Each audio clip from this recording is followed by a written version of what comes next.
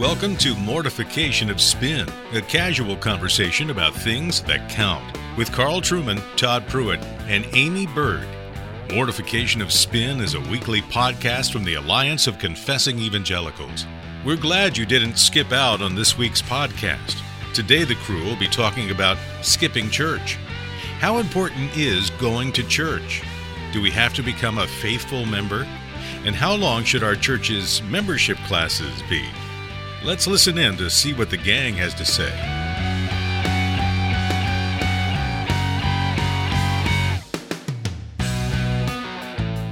Well, I'm here as normal with my friends Carl and Amy, and we were just talking about if you wanted to join our club, what would you have to go through? And that led into a discussion of church membership and how you become a member of a church. Now, I think at Carl's church, at Cornerstone, they just send an email, maybe an emoji, something like that, and if you look at it, you become a member.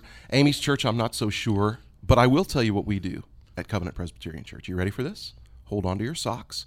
11 weeks. 11 weeks. That's a cult. That's brainwashing, man. How much a week? Like an hour? No, 3 hours. 3 hours? No, I'm just kidding. It's an hour. Okay. For 11 Sundays in a row. Are people allowed to see their loved ones during this 11 No, period? they are isolated. Sweat lodge. They're drugged, and that we repeat over and over again that they will be assimilated. But 11 weeks, and we're a PCA church. We're one of those nominally Presbyterian PCA churches, and yet at Carl's, thoroughly angry bearded man OPC church. I think you guys take like 10 minutes before a Sunday school class to bring people in. Is that what it is? It's a 1-day course at our church. And when you say 1 day though, you're probably being kind of generous. It's like a morning probably, 4 or 5 hours. But of course the difference is my people are consistently taught Presbyterianism week by week by week from the pulpit. So we have less to compensate for when it comes to membership classes. Well, that makes sense. You set yourself up for that. I understand that. Amy, what did you have to do? Ours to join? At the OPC church that I'm at is a 2-day, like a weekend deal. And Francis, our pastor, whoever's doing it for that time, invites him to his house for dinner for the first class. Oh, so that's kind of nice. Nice. Now, but if you're like me and are uncomfortable with the whole idea of people being in your house, that's we know. Just not. We know. Yeah. So, but before we get into kind of some of the details about what ought to go into the makeup of a membership class, we do hope to once again say the reason why there is a membership class and should be a membership class is because membership is really important. Yeah. It matters. Yeah, the New Testament doesn't have the term membership anywhere. But if you read the Acts of the Apostles, if you look at the letters of Paul, they clearly assume people formally connected in fellowships under the guidance, the pastoral care of a local eldership, people who are committed specifically to each other and are distinguished by their commitment to each other from the world around them. Right. And in Presbyterianism, in the OPC, in the PCA, the way we try to get at that, the way we try to formalize that is through the concept of membership of the local church body. I mean, you think about what's written about church discipline, for instance, in 1 Corinthians chapter 5. That's really inconceivable unless there is some sort of a formalized relationship. Whether or not it looked exactly the way we do church membership today or not is immaterial. The fact is there was a recognized formal relationship so that you could remove somebody from it and bring somebody back into it. Yeah, you can only be formally excluded if you first of all formally belong. Right. Very clear and correct. Some people are really apprehensive about joining a church, and I mean, I've spoken with some people I love who are regular attenders in churches in my life who said, I will never become a member. Yeah, I've met folks like that over the years, and it's almost always built upon, and Carl alluded to this earlier, it's almost always built upon a really bad hermeneutic, which is the whole word concept fallacy. Since the Bible doesn't say church member, therefore it's unbiblical to have church membership, which is fundamentally flawed. You do realize you're in a covenantal community, right? Right. I mean, it just the word of what we even are. Yeah, absolutely. And unfortunately, a lot of times when you ask these folks what the church is, all they're able to give you is kind of a vague definition of the universal church. Right. They don't understand the church The as a visible community. exactly as a local body assembled together, devoted to the Word, devoted to one another. And that's sad. And like I said, it's built almost entirely on a bad hermeneutic. But there's probably some personal junk, I'm sure, that goes into that as well. Yeah, I mean, it needs to be remembered. James Bannerman makes this point very well in his Church of Christ, which, by the way, is an excellent book. It is, especially the introduction. The introduction is worth the price alone of the new edition. Right.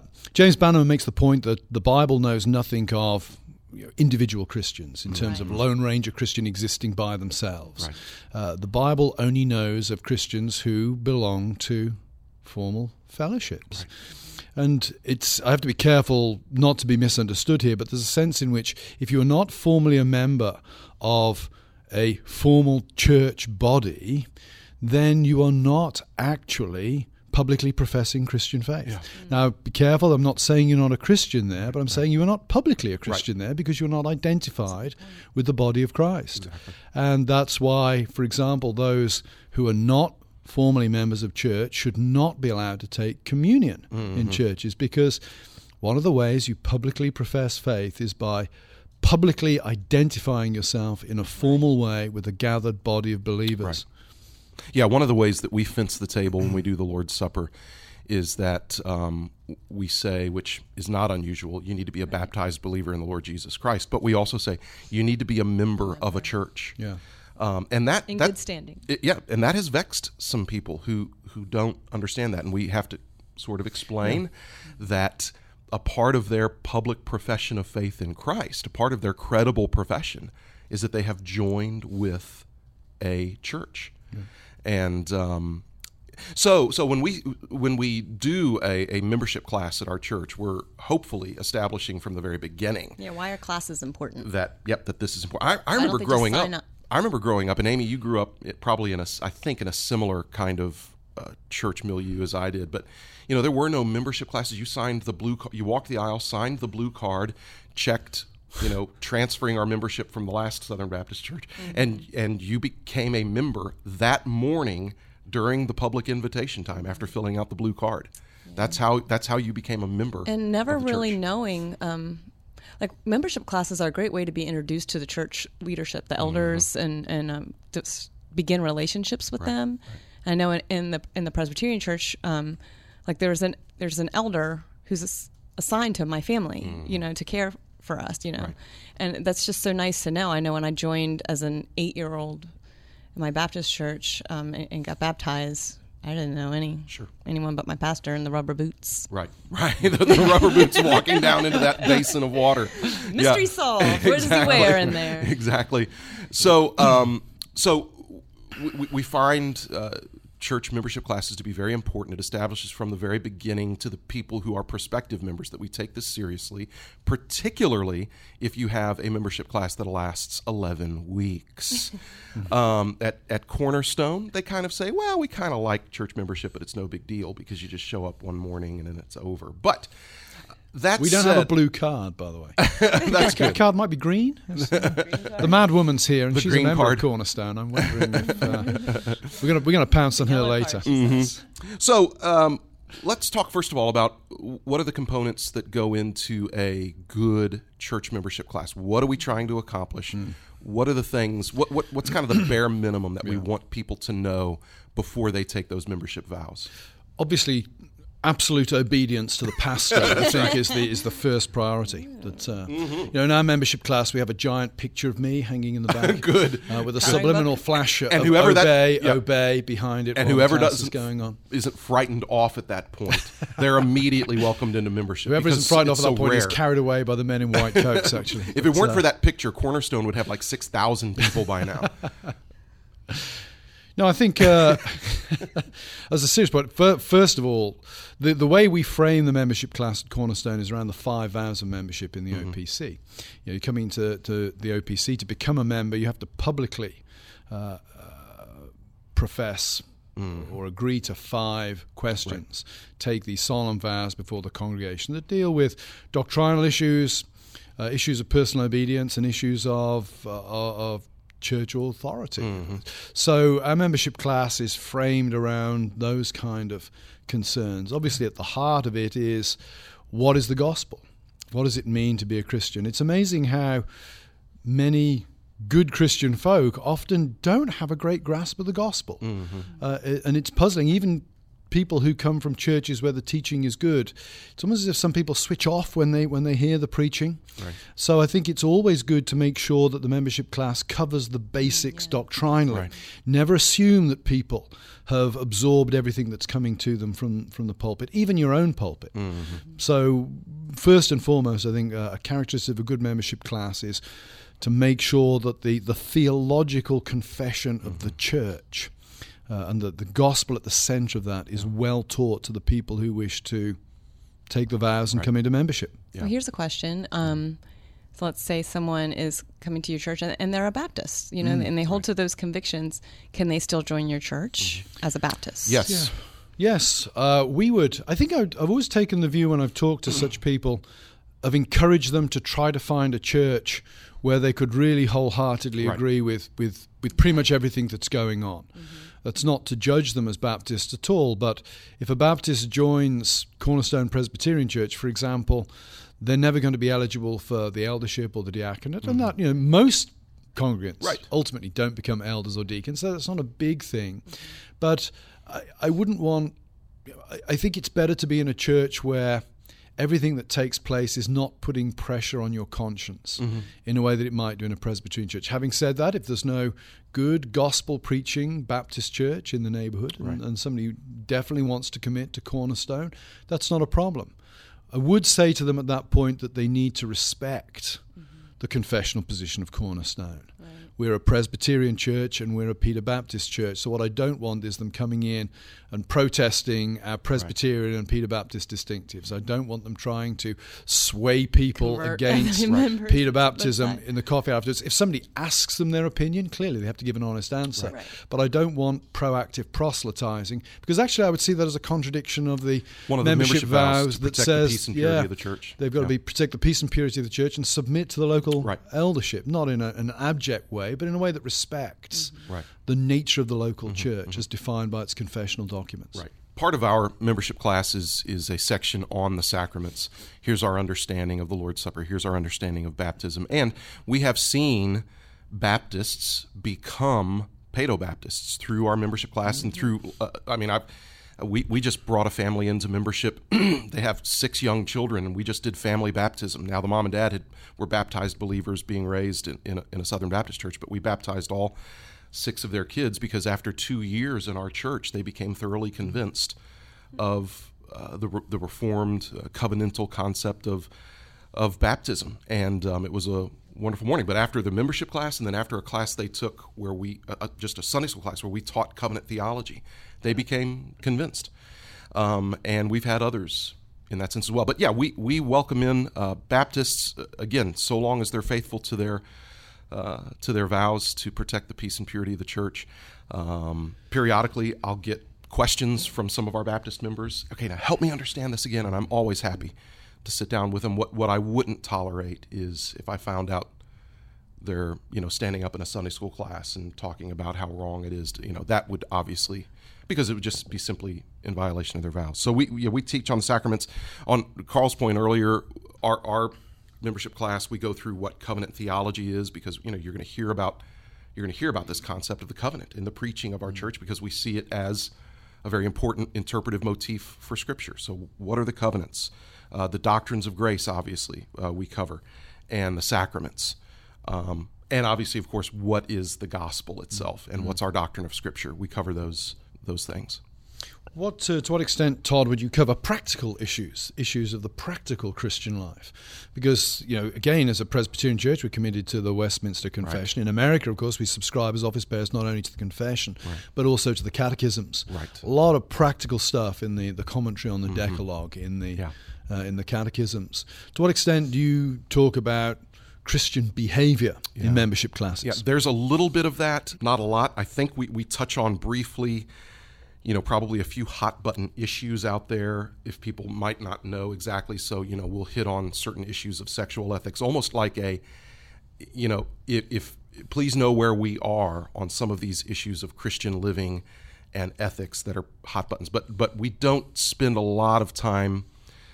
We don't do anything comprehensive on Christian obedience. Obviously, it's in there, but could probably be more. We could do 13 I weeks. think about that with later. Like, let's say you joined the church 5, 10, 15 years ago. So you learn these things in your membership class, but wouldn't it be good to have some kind of continuations that you could offer where you're practically applying some of these doctrines? Because, you got them down in your notes somewhere from the class you took, but just to be able to apply, okay, well, what does this doctrine of man mean for me living my life of faith and obedience? Yeah, one of the things that we really practical level. Exactly. One of the things that we really encourage people to do, therefore, is we really try to leverage our educational hour where we have Sunday school classes. We really try to leverage it for that purpose. And we tell people, if you don't come to these good classes that we offer, you're missing something that we would love for you to have, which is so much of what you just mentioned. So many of those courses revolve around living out in obedience of the Christian life. I know, there's just so many ways you could combine it. God's sovereignty is great to teach, but how about also, okay, now that you've been taught that doctrine, how does that relate to my anxieties in my life? And this is part of what we do in the membership class, which is if you're going to be a member, then participation is expected from you. That doesn't mean we're going around checking your attendance at every single. We don't want to become legalists on this thing, but we do tell people, if you're going to join the church, you need to be a part of the fellowship of the church. Avail yourself as much as possible to the things that we offer to disciple you and to grow you. Right. We try to make that clear. And I'm sure, as in both of y'all's churches as well, if they don't attend for a particular period of time, if they are absented, it becomes an issue of church discipline at that point. Now, again, you can come to our church and not get kicked out if you don't attend Sunday school, but we try to make it clear when they're coming through the membership process that we very much have a plan for their life, God loves you and has a plan for your life. Exactly. What about this? What about Presbyterian polity? Do you teach anything about Presbyterian polity in your, or if you're one of our Baptist friends that are listening, congregational polity? But is there a place for polity in a membership class? Yeah, I think so, because it's important that people know exactly what they're joining. And to Presbyterians, the fact that the church has an existence beyond its local instantiation in the congregation is important. Right. And I think it's important for congregants to understand that their pastors connect and their elders connect to a wider network. Apart from anything else, I think that's important for them to understand, because one of the key strengths of Presbyterianism is the system of higher courts that it has. And one of the checks on the power of the local session, of course, is the presbytery. Right. And on the presbytery is the General Assembly. And it's important, to put it in rather crude, almost secular terms, it's important for people to know what their rights are. Right. And as pastor, if I start lording it over my people and they don't like it, there are people outside the congregation to whom they can turn, who will help them in this situation, the presbytery and the General Assembly. And on the other side of the coin, they need to know that if they make life miserable for their pastor, he has people to whom he can turn. Exactly. That the local congregation is not sovereign in a way that it is in congregationalism. And that's a big shock to people because, listen, the PCA over the last 10, 15 years has saw a large influx of Baptists into their churches. And a lot of that had to do with the fact that you had a lot of Southern Baptists out there looking for a church that preached the Bible, and the only one they could find. We've got a good number in our church. Yeah, absolutely. And so introducing them to Presbyterian polity is very important for all of those reasons, because it's quite different. And Carl, you raising the issue of membership rights immediately brought to mind. As we're recording this right now, there's things within the evangelical world out there, some rather sensitive cases about pastors bullying and heavy-handed leadership and that sort of thing. Technically, Presbyterianism, when actually practiced, works against that, mitigates against that tendency, and church members ought to know that, so that they can be able to say, we have Presbyterian out on our sign, but it doesn't seem we're practicing it. What about another question? College students and transitory people. hey, I'm only going to be in town for take my daughter for 12 months, example. 18 months. Should I join you? Should I formally join your church, or should I just hang around? She's a member of New Hope, OPC. Yeah. Like, what if she were to go to JMU and start going to your church, Todd, for like 4 years? What does she do? Yeah, and so we have right around 50,000 college students in the community where we live and where our church is. And so we have a lot of college students that come to our church. And, some of them are going to be there, like you said, for 4 years, except for the summers. And I would encourage that student to go through the membership process and transfer their membership, because they're going to be there for the vast majority of time for those 4 years. If they're coming in and they're only going to be there a semester or a year, and they really don't want to go through an 11-week class, I understand that. And we have a mechanism for that, to where they can be involved and actually help in and be engaged in certain ministries without going through the full 11-week class. They have a meeting with a couple members of our session. We talk about their profession of faith in Christ and some of those basically a membership interview. It's a kind of associate, almost like an associate membership, exactly. Almost like being a double agent. Yep. And so that's the counsel I would give. If you're if you're going to be here for at least 2 years, join the church. Join the church. Go through the process. If it's going to be just a year, I understand a different kind of a setup, and we do provide that. And part of it is because we want those. One of the things we tell our university students is, when you come, we want you to be involved in the life of the church. We want you to help out in children's ministry. We want you to help out in youth ministry. We want you to serve in these areas, and a lot of them do. But they do have to go through an interview process. It seems like that age, if they're seeking wise counsel and shepherding, it's just such a transitory time in their life that it seems like they need extra care. Exactly. And what it does for them when they choose as an 18 or 19 or 20-year-old to go through a deliberate membership process is it really helps them own that decision. They're not just kind of oozing into a church. They're making some deliberate decisions, which they're going to have to do later in life as well in regard to membership of church. They might be asking more questions, the why questions. Right. Yep. And so we encourage that. But here's another thing that I think is important and may well be neglected by some of those. I think it's important to impart church history. Obviously, I'm going to say that as a church historian, but I think it's important to impart church history, but not just general church history. The church never exists in general. The church has only ever existed as specific institutions, specific denominations, specific congregations. And the particular history of a denomination or a congregation often shapes the ethos of that congregation, can shape some of the things that are big issues or not big issues, can shape the language, can shape the way people think. And I think being aware of, in a Presbyterian context, being aware of denominational history is important. Not because we want to be triumphalist and say our history makes us so much more important and distinctive from everybody else, but the acknowledgement that our history is our history, and it gives our denomination and our church a particular flavor that, particularly if you're coming from outside Presbyterianism or outside a denomination, and joining a new one, it's helpful to know that kind of thing. Yeah.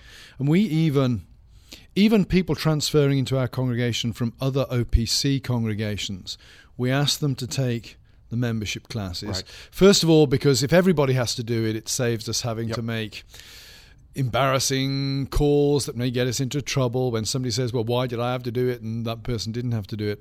And secondly, because our congregation is distinctive, and we want to talk about our denominational history and also how we see our congregation as fitting into that overall history. And I think that's important, not because every Christian needs to know about the history of Cornerstone Presbyterian Church, but every member of Cornerstone Presbyterian Church will be helped by knowing about the history of Cornerstone Presbyterian Church and the history of the Orthodox Presbyterian Church. Couldn't agree more. And we do, in our membership class, we have a section on Presbyterian history, PCA history, and the history of Covenant Presbyterian Church for all of those reasons. So do you interview people individually then after going through the class? How does the interview go then? Yeah. What kind of questions are you asking? What are you looking for? I really like the process. After they've taken the course, then if they say we want to join the church, then we set up an interview with 2 members of the session. And we have a whole series of questions ranging from, and we have them submit these things in writing, and then we have a wow. in-person interview. Yeah, we're very thorough. Do you have them submit things, and your members submit things in writing? Well, they just send an emoji. We send an emoji, and we send a smiley emoji. If they get a smiley face back, then they're members. They're in.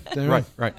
Exactly. Yeah. But no, we ask them about their profession of faith in Christ. We ask them to define the gospel. We ask them about their Christian growth. If they're married, we ask them about their relationship with their spouse. Do you ask them who they're going to vote for? We ask them who they're going to vote for. I hear these rumors about your Facebook posts. If they watch MSNBC, they're automatically eliminated from church membership. But what else we ask them about if they've ever been excommunicated from a church. So those kinds of questions. Mm-hmm. We do a similar thing. We typically will ask a good question. I think to ask. I've come to the conclusion this is a really good question to ask over the years. Is what do people think Christ did on the cross? Mm-hmm. That's actually a very good question for finding out exactly what somebody's theology is. What was going on the cross? Yeah. And it's surprising how some people who've sat under good teaching for many years can sometimes be a bit shaky on that. Right. But it's very helpful to elders to know that, because then you're able to help these people. The other thing we do, we also run through the 5 vows to make sure that the person understands the vows they're going to take, because these are solemn vows taken before a congregation. To me, they're no less binding and no less solemn than ordination vows. And we also ask people, where do they see their gifts lying, and how would they like to serve the church? What practical ministries could they be involved in? Right. Those are good questions. So what if you're concerned about the way they answer a question doctrinally, like you don't think they quite grasp it? What do you do? We've delayed membership for some people. We've done that in order to teach them more fully the way of truth. Specifically, we ask them things about the doctrines of grace. To see, because if they have major heartburn over the doctrines of grace, we explain to them they're going to get very frustrated routinely. It'd be far better to be a Doctrines of Grace Baptist. You'd be far more comfortable in our church than if you were maybe coming from a PCUSA church and were a Paedo Baptist but weren't very fond of the doctrines of grace. So we ask them specifically on that. We ask them about baptism. We ask them to explain what is the meaning of the Lord's Supper. And that kind of thing. And let me just plug this also. One of the values of even though I'd be fine if, I like the idea of a weekend class if we can get it in, but one of the things that's nice about that 11-week course is that during that time, that group of people, along with the church members that are in there helping out, they start to get to know each other, and so they come into the church, if they haven't been attending very long, already with a group of people that now they're pretty familiar with. Right. They've been nice. They've been in the home of one of our teaching elders. Not Todd's, but you spend mine. No. 11 weeks of sensory deprivation, a sweat lodge would certainly bind people together. They come out of there so shell-shocked together that they will do anything you tell them at that point. You've deprived them of food and loved one. It's great. All right, okay, books. Let's wrap this up. Yeah, what are some good books that you would recommend for helping to teach in membership classes? I have used... I don't know if we've used it in this class, but one book that I would highly recommend if you're looking to structure a membership class for a PCA church is On Being Presbyterian by Sean Lucas. It's great. It covers all of the things that we've talked about and it does it very well. Okay, Carl? I would recommend, on the Westminster Standards, Roland S. Ward's little commentary on the Westminster Confession of Faith is a good one. And I think if you're a Baptist... Probably 9 Marks is a good place to go to for resources on church membership. Yep. And I also think Presbyterians can benefit from reading the 9 Marks stuff. Absolutely. A lot of the stuff they apply to the local church, we'd want to go further. Right. It's not that we disagree with what they say necessarily about the local churches. We'd want to add more. Right. So but the kind of booklets they produce on church membership, that's very good. Mm-hmm. Yeah. And then what about also this a nice new little one. book here that I'm holding in my hands. It's on the way in the mail for me, but I think Carl, being an influential man, Presbytopia by Ken Golden. I read it in manuscript form, and I picked up a copy in Colin the Book's place. I have the graphic novel. I have a signed copy by Carl. Oh, man. Yeah, I didn't write it, but I did sign it for the bird. I got his version. Presbytopia from Christian Focus Publications. I think I'm looking at that and thinking we will be considering that as our basic textbook for giving out to new church members. Nice, short, concise chapters, it looks like. Yeah, I've got to consult with my associate some good questions at the end of each. It looks good to me. There's like 8 to 10 questions at the end of each little short doctrine. Terry Johnson has a very nice jacket commendation for it, where he says that he's now using it for membership classes, and if Terry, it doesn't it's good get enough any more, for Terry, it's good enough for right, me. It doesn't get any more Presbyterian than Terry Johnson. Yeah. Well, good. Well, we're really glad that you joined us for this discussion. We hope that it was helpful. Next time we ought to talk about the secret handshake, maybe. Oh yeah. Oh yeah. Well, until we talk again next time, please visit our website, mortificationofspin.org, and we'll talk to you the next time we do this.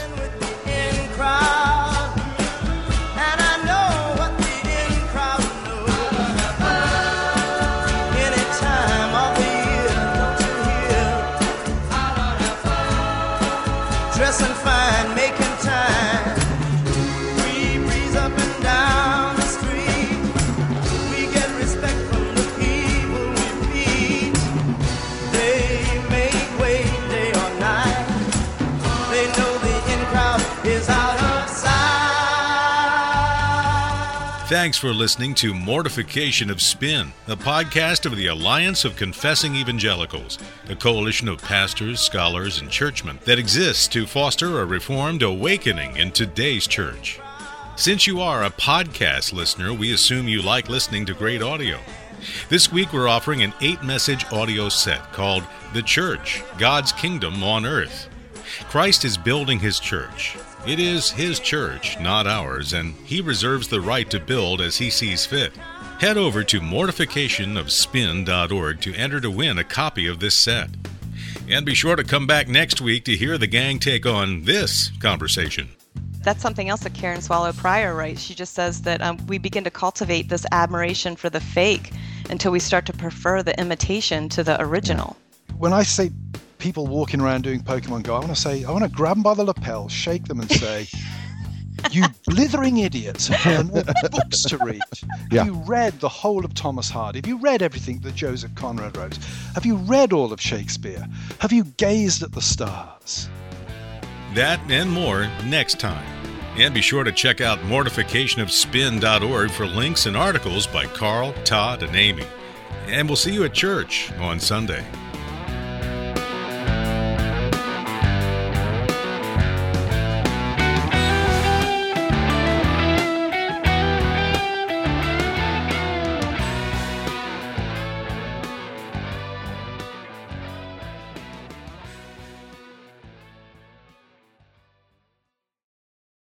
Well, until we talk again next time, please visit our website, mortificationofspin.org, and we'll talk to you the next time we do this.